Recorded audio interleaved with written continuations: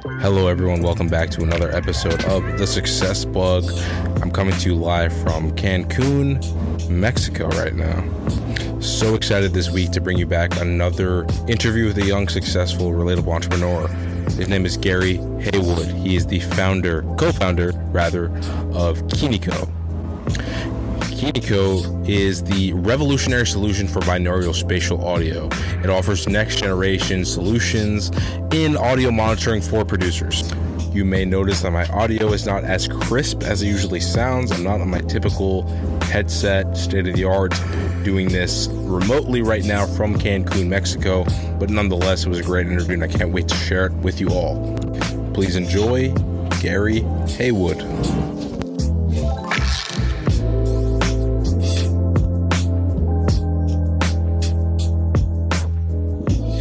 Okay, yeah, I'm glad we could do this, man. This is the first time I held the microphone like this. Usually it's by me. Yeah, so like I'm holding it like I'm a comedian right now. It's funny.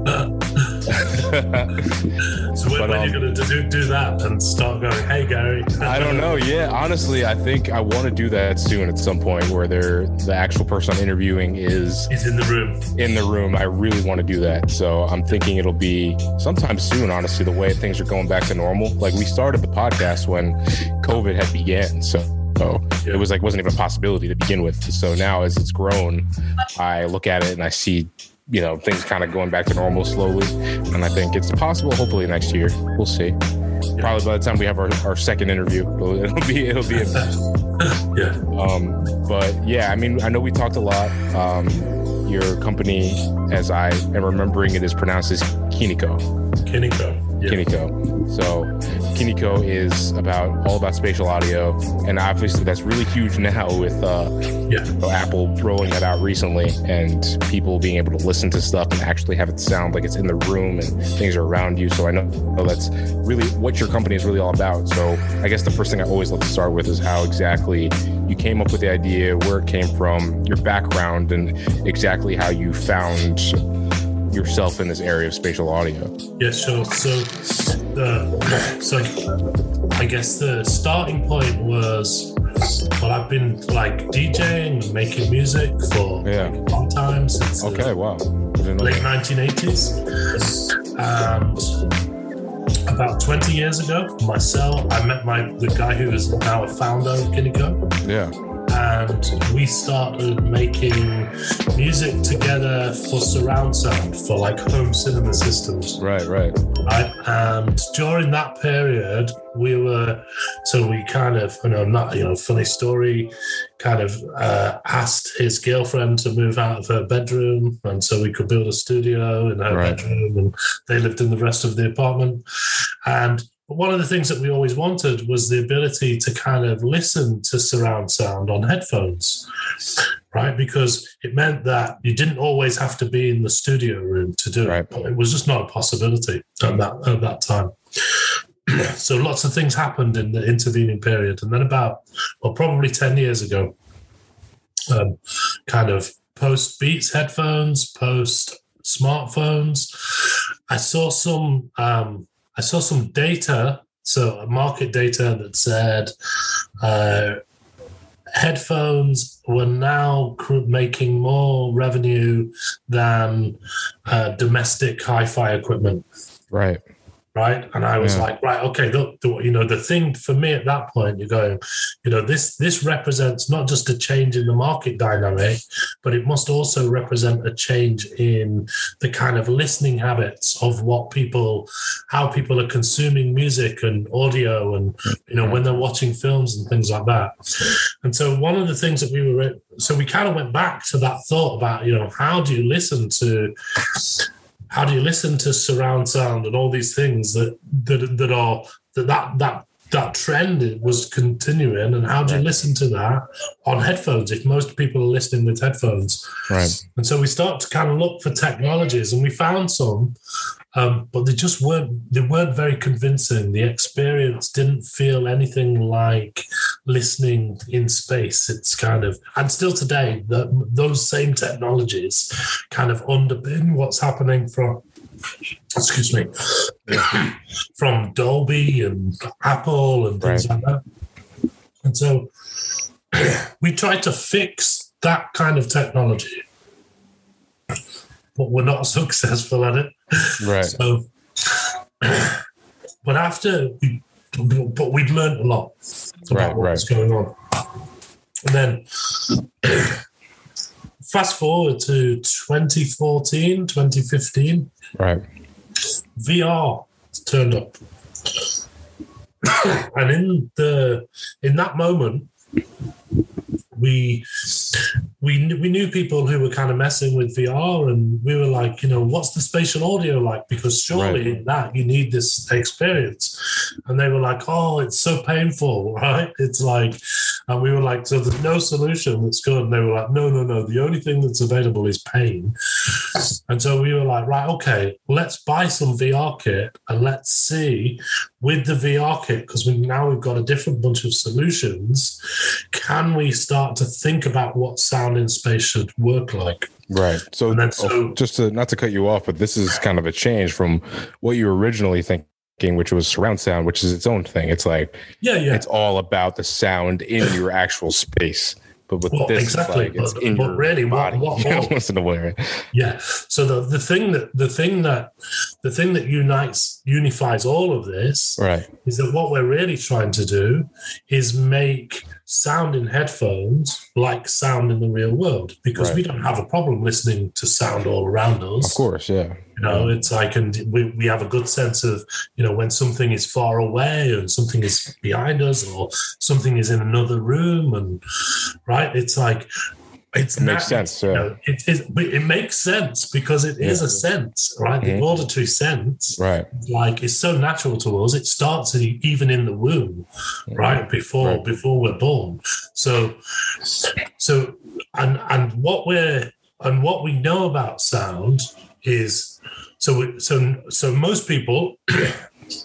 And myself included at this point, actually, don't really understand the physics of sound. So you probably know some of it, like the speed of sound is a given thing, and so on. But when we started to kind of think about the physics of sound, what we really realized is that, and I think this comes from the kind of game engine mentality. What we realized is that we needed a physics engine for sound. So in the games engine, you've got a physics engine for light, and you've got a physics engine for gravity and force and so on. And we were like, right, okay, what we really need is like, how do we do this for sound? And then that was the thing that allowed us to go away, knowing that lots of people had this problem, that we were kind of, thinking, oh, VR is going to be huge. Right. and then kind of going away and thinking, like, okay, let's go back to first principles and work out what actually happens. How do we hear? Why is it different? Right, and just did lots of research into that, and then started building something. And when we were building little tiny steps, and some people that we knew from VR were going, wow, that's so much better than what we're doing, and we're making this out of home experience for this vodka company, and they want to have 5 people sat around a table with VR kit on. Could you come and make it so everybody has the same sound experience, but from their own perspective? Right. We were like, yeah, cool. Let's do that. And then, so we've done that. And then somebody else came along and said, can you do something else like this? And then some scientists came along and said, we're trying to let people who have visual impairments, so mainly blind students, to let them understand what's happening in the Large Hadron Collider at CERN. So it's like the world's biggest experiment in search of the universe's smallest particle. And we were like, let's try. Yeah. And it's like, and because that was like a really great way of thinking, well, look, it's like, because these people don't have sight, or have very limited sight, they use hearing as their main environmental sensor.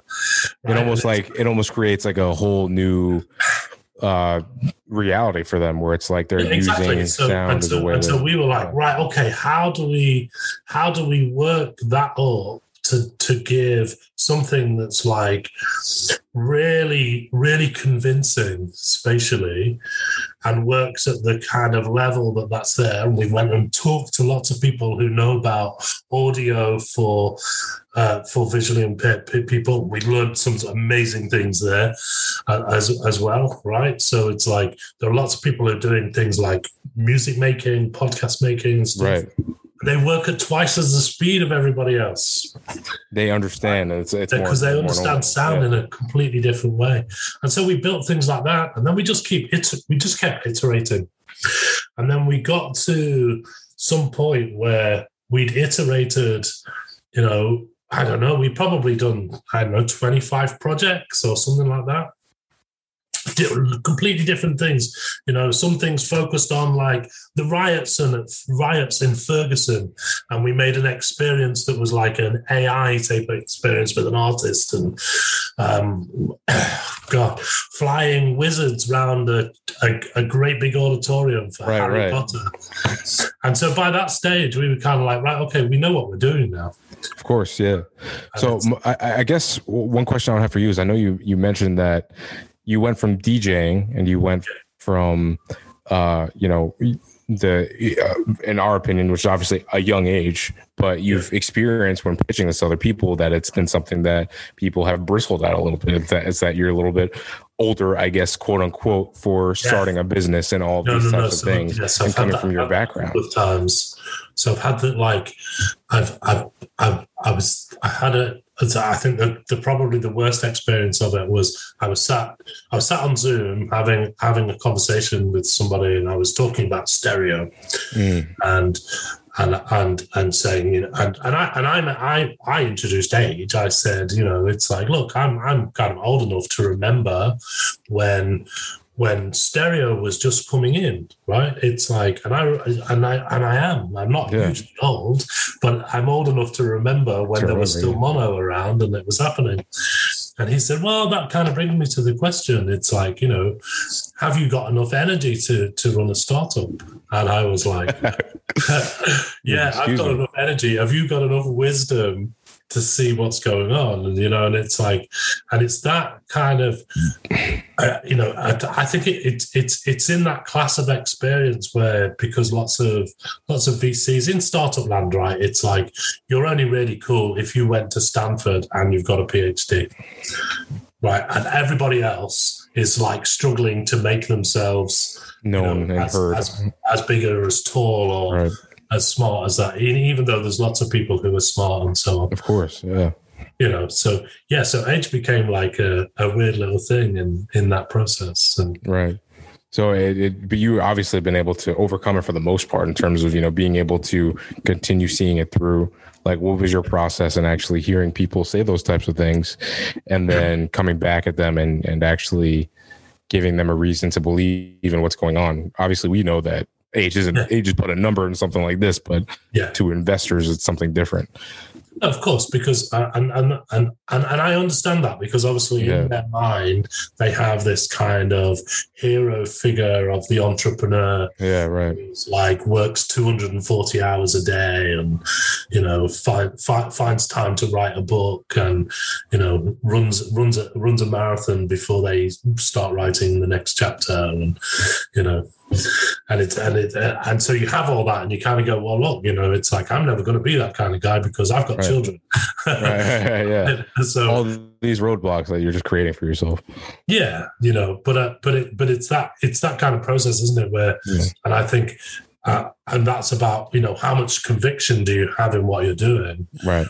And is there a way? So I think one of the things that we've always been really tried to be conscious of is that we do have a kind of vision in our mind of $1 billion company.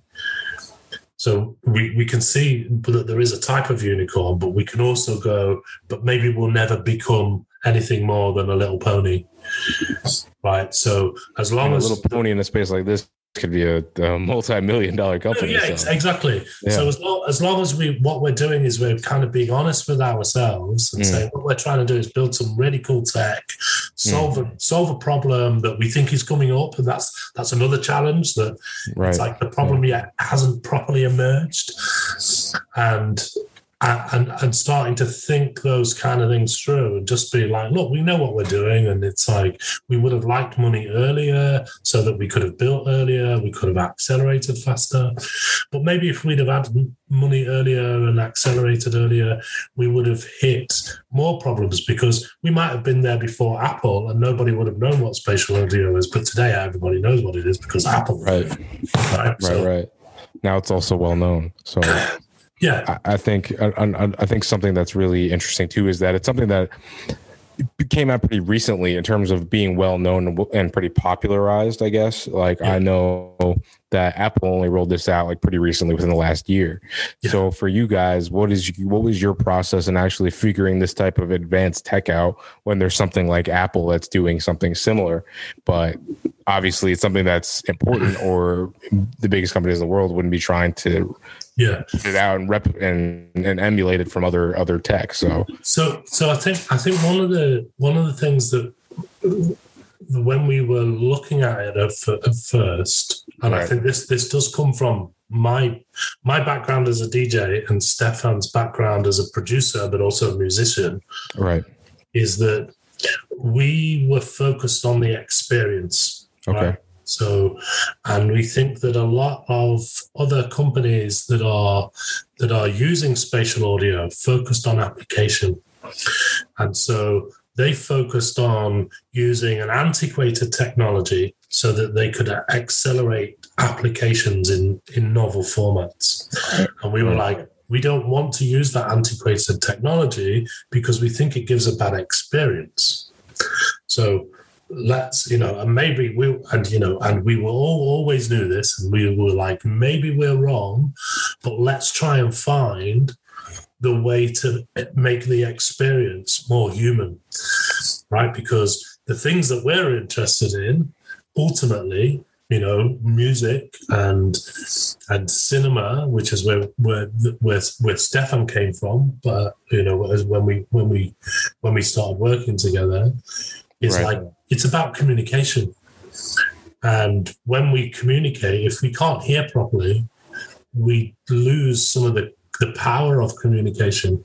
And we think that that's what's happening today with like all the companies like Apple and Dolby and Sony 360 audio reality. Okay. It's like, they got there first with the applications, but actually they deliver quite a poor experience in our life. They're so focused on other things, right? Like it's almost like that can't be their main focus. It's something they want to do, but isn't their focus.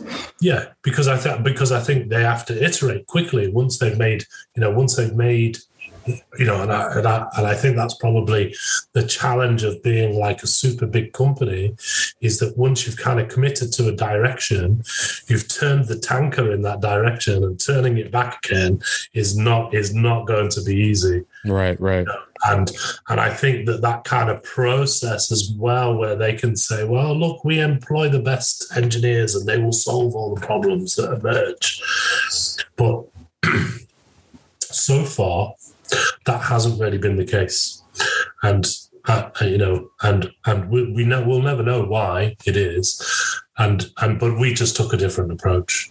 Right. Built an entirely different kind of experience. And so and that's where we are today. Right. So for sure. And I know that we talked a little bit about how, you guys have recently started, and this is something that's really a novel idea that makes a lot of sense, and we can see, you and I can talk about it and see where it's obviously headed.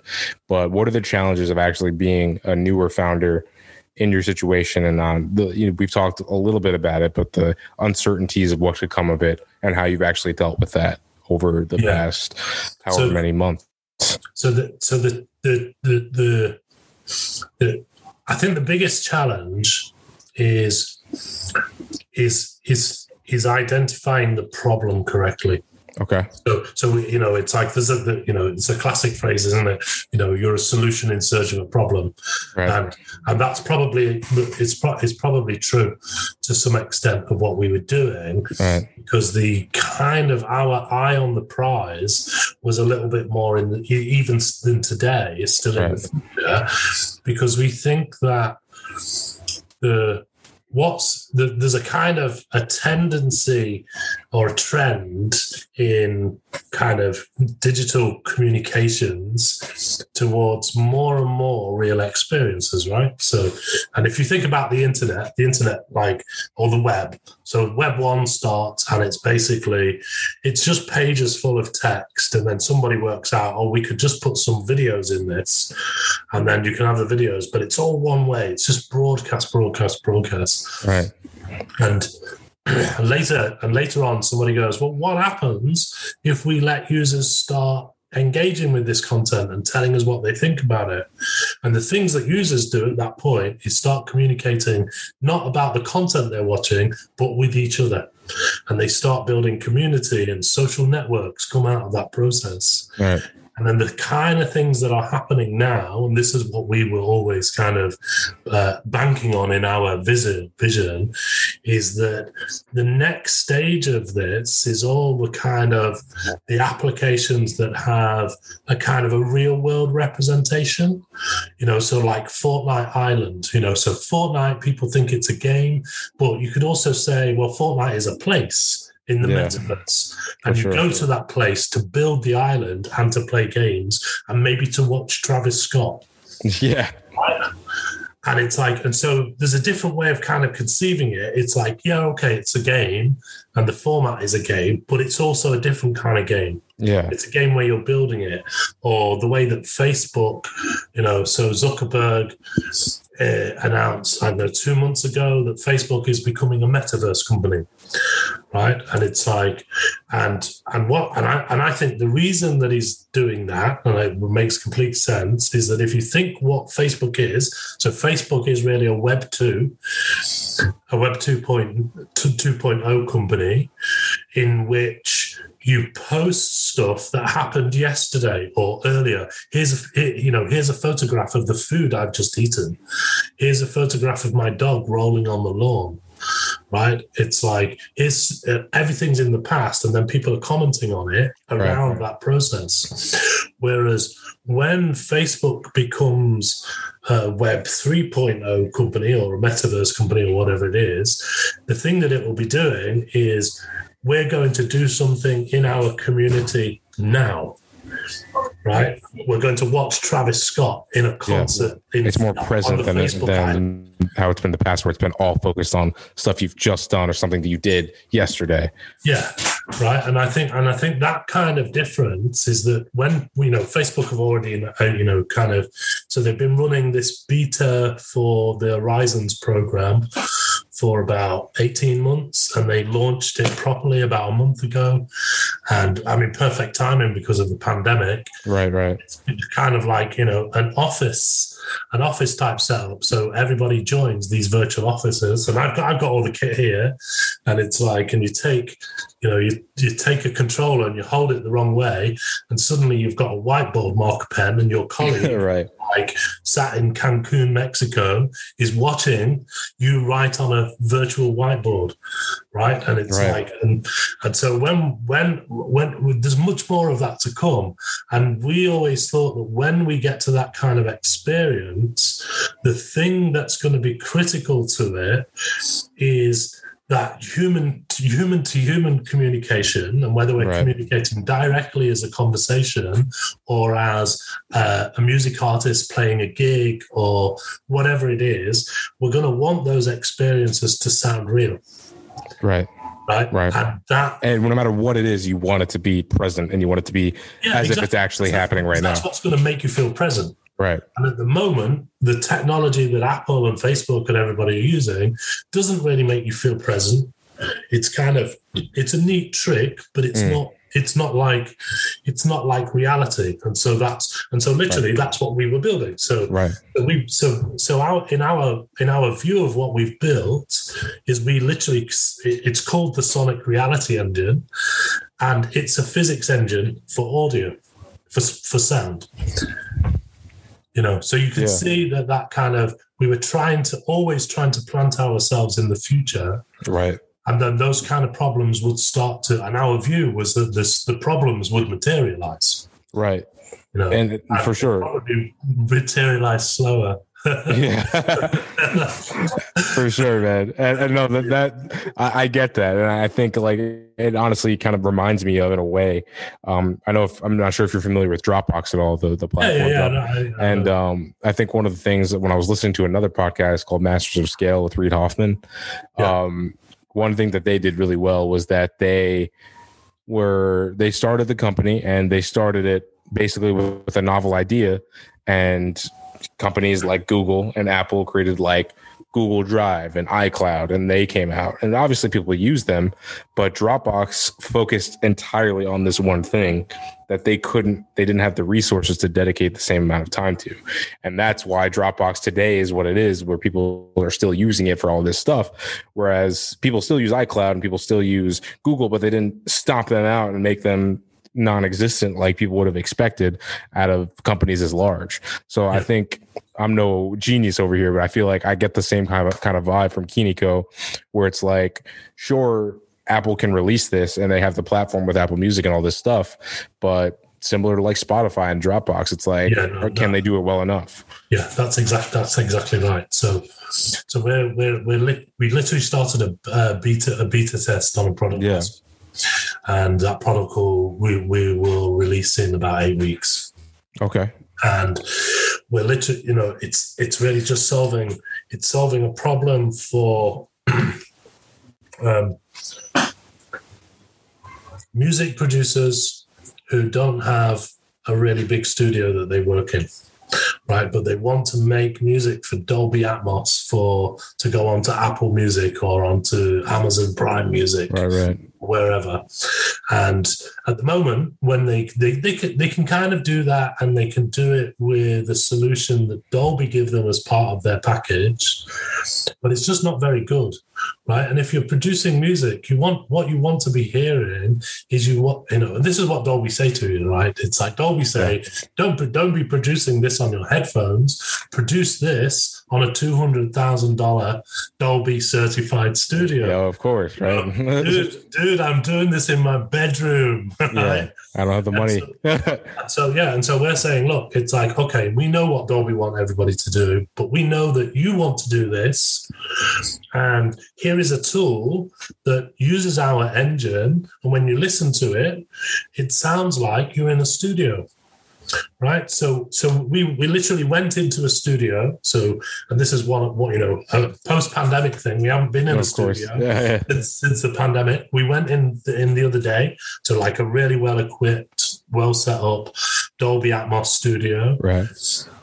And to be able to listen to how closely matched we were to that studio, and there were some things that we had to like change, but we were able to change them on the fly. And so by the end of being in the studio for about 3 hours, we kind of had like a really good sound. And so right at the beginning of the session, we kept changing between, are we listening on headphones to listening on speakers? Let's listen back. Let's listen to those speakers. Right. But by the end of the process, like for the last hour, we were just listening on headphones. Right, because it sounded like in that sounded room. The most natural. Yeah, and I think that's the kind of now we've found a kind of a first problem that we can solve, and there's a lot of people want to solve that problem, because there's a lot of producers out there in all kinds of music all over the world who are looking to get into that distribution channel. Because lots of people now have Dolby Atmos music on their Apple Music switched on permanently. Yeah, and it's weird because I guess maybe not weird, but interesting because it just kind of was introduced and it was adopted immediately. Nobody asked any questions about it. It's just like all of a sudden you're just like, okay, like, and it's I guess this is a thing now. Well, also because I think Apple, they're endlessly smart, aren't they? As a company. Yeah. And it's like they'd released the AirPod Pros like 6 months before they switched on the spatial audio feature. Right. And then they went, and I think this was like the coolest thing ever, really. But it's like, and they just went, and we're going to give you this in the standard subscription. Whereas everybody that had done something like this previously, like Tidal Pro did it with Sony Audio 360, they went, we're going to give you this cool thing, but you're going to pay $5 extra a month. Yeah. And they were like, just you can have it. Yeah, enjoy. And obviously the reason that they want you to just have it is because you're going to go, oh, thanks, I'm now going to buy some AirPod Pros. Right. Because it's the only platform that will allow me to use it. Yeah, properly. So they got, to be able to subsidize that, but it meant that it just had a rapid diffusion, from that perspective, and that was like really good for us, right? And we definitely, in the last year. So it's like it must be a year ago. So they kind of did that launch at their Apple event last October. Right, so they've just done their kind of their fall Apple event last week, right. Kind of year, and just in that time frame, from talking to people beforehand, it's like I would have to explain what spatial audio was, and today I still have to explain it a little bit, but people have already understand it a little bit more. Yeah, it's not as foreign of a concept. Yeah, so in the same way that it's like if I say AI to people, most people go, "Yeah, okay, I know what AI is," even though they don't. Right. Explain it back. They have a basic understanding. It's a thing. Right. And so that's there and part of that whole process, which is right. So when you look at Kinicho now and you see where it's come in the short time that it's been, the ideas materialize, parts have started to move in the right direction. Where do you see it being in the next 6 to 12 months in the spatial audio space? No pun intended. Yeah. Well, I live by that pub,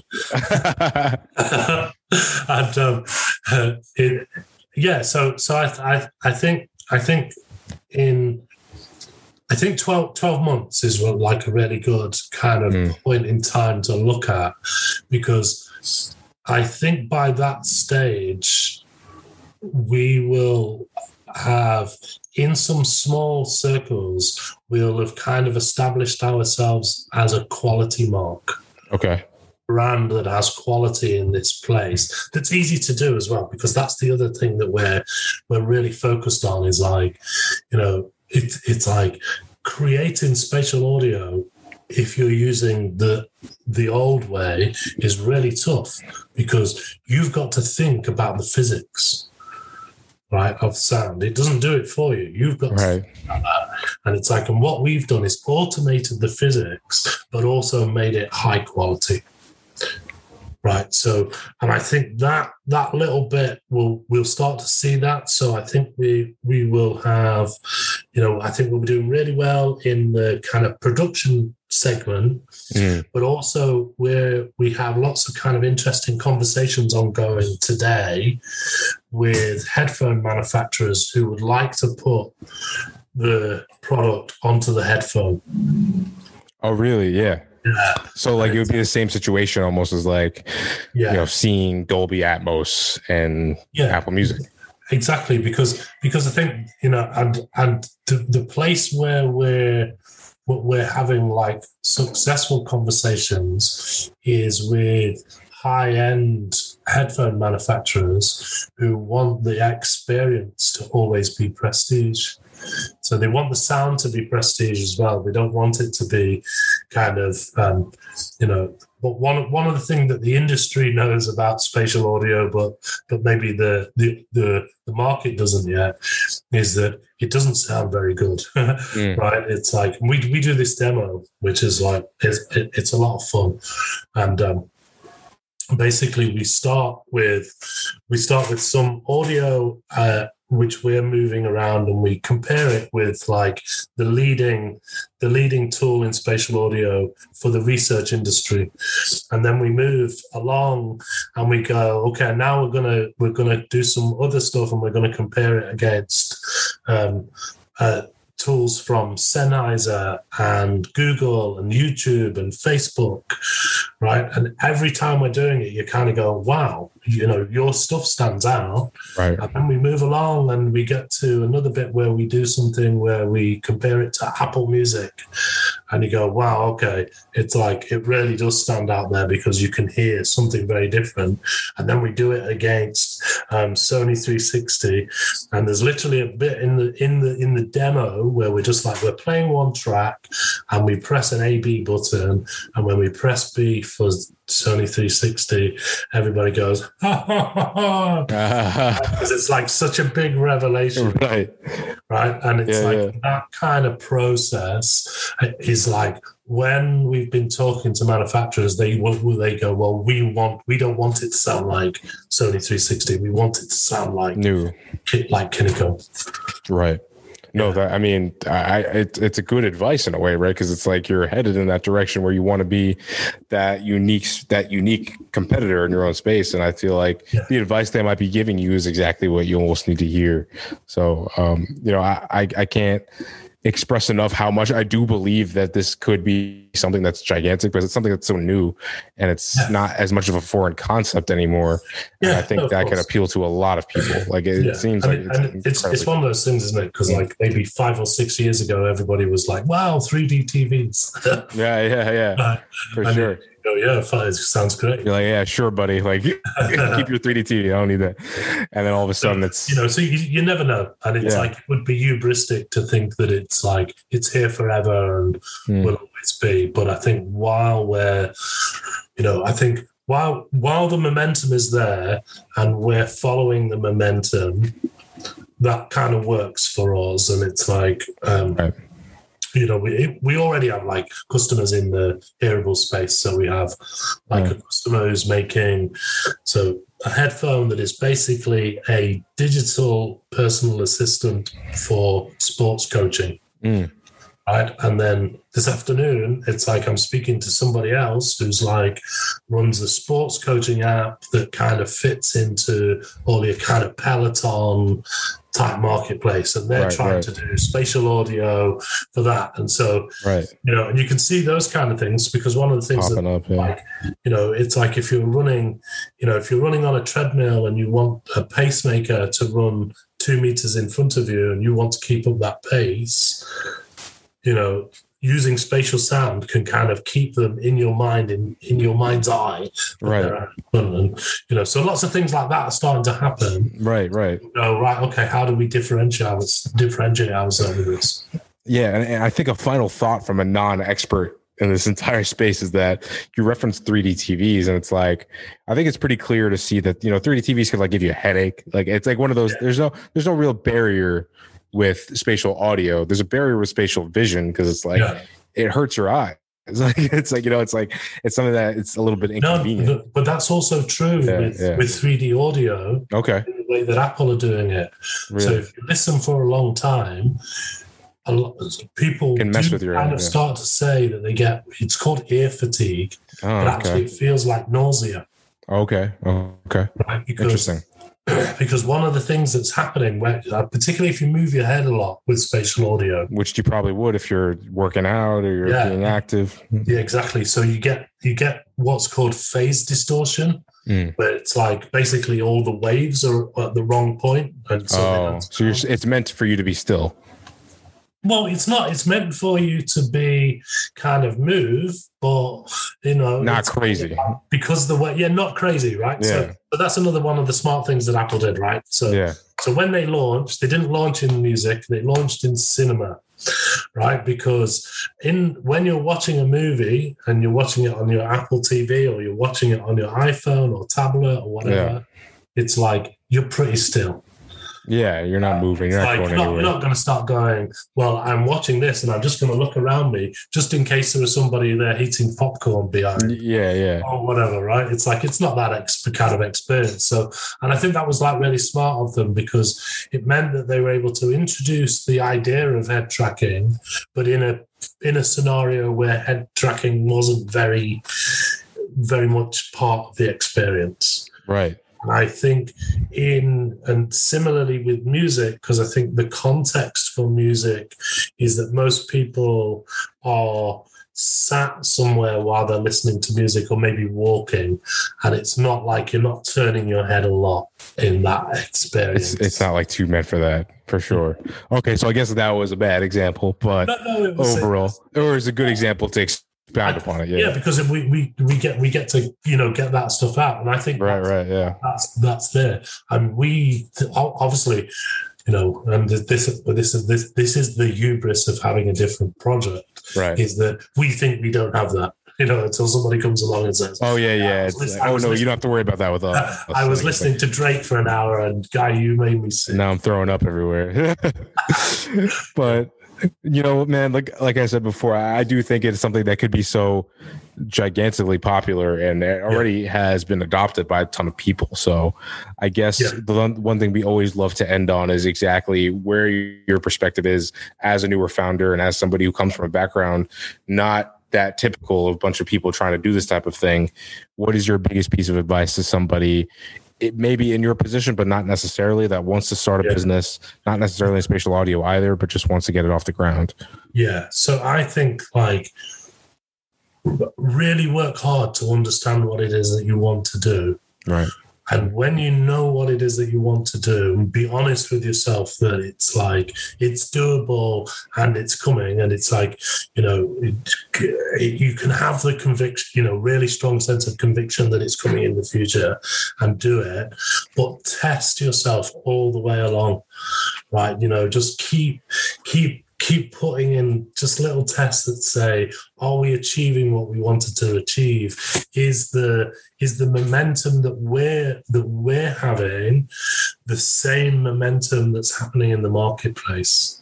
Right? Because if it's not, you're probably already losing, right? And it's like, and I have started businesses before, so, and it's like, and that was always one of the things with Kinicho was all the way through that, especially in those kind of first 30 iterations, was like every one of them was a test to see whether we were going in the right direction. Right. And to make sure, and I think that it's that. So I'm a big believer in, just do it, but I'm also in be honest with yourself.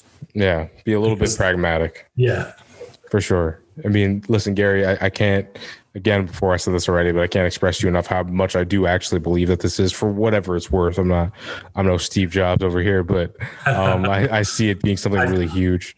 And look, to me, it's more important that you see yourself as a potential consumer of this. Yeah. Saying, I want, I see the value. That's much more important than Steve Jobs telling me. Right. So what you're saying is I'm a more important person than Steve Jobs. Absolutely. Yeah. No, but listen, I appreciate you coming on the show and really being so honest and upfront about your process as a new founder. I think it really resonates with a lot of people, and we really can't wait to see all the inevitably great things you're going to do with Kinicho. Like I said before, it's going to be huge. So thank you so much for coming on the show, man. Thank you for having me. It's been a real pleasure.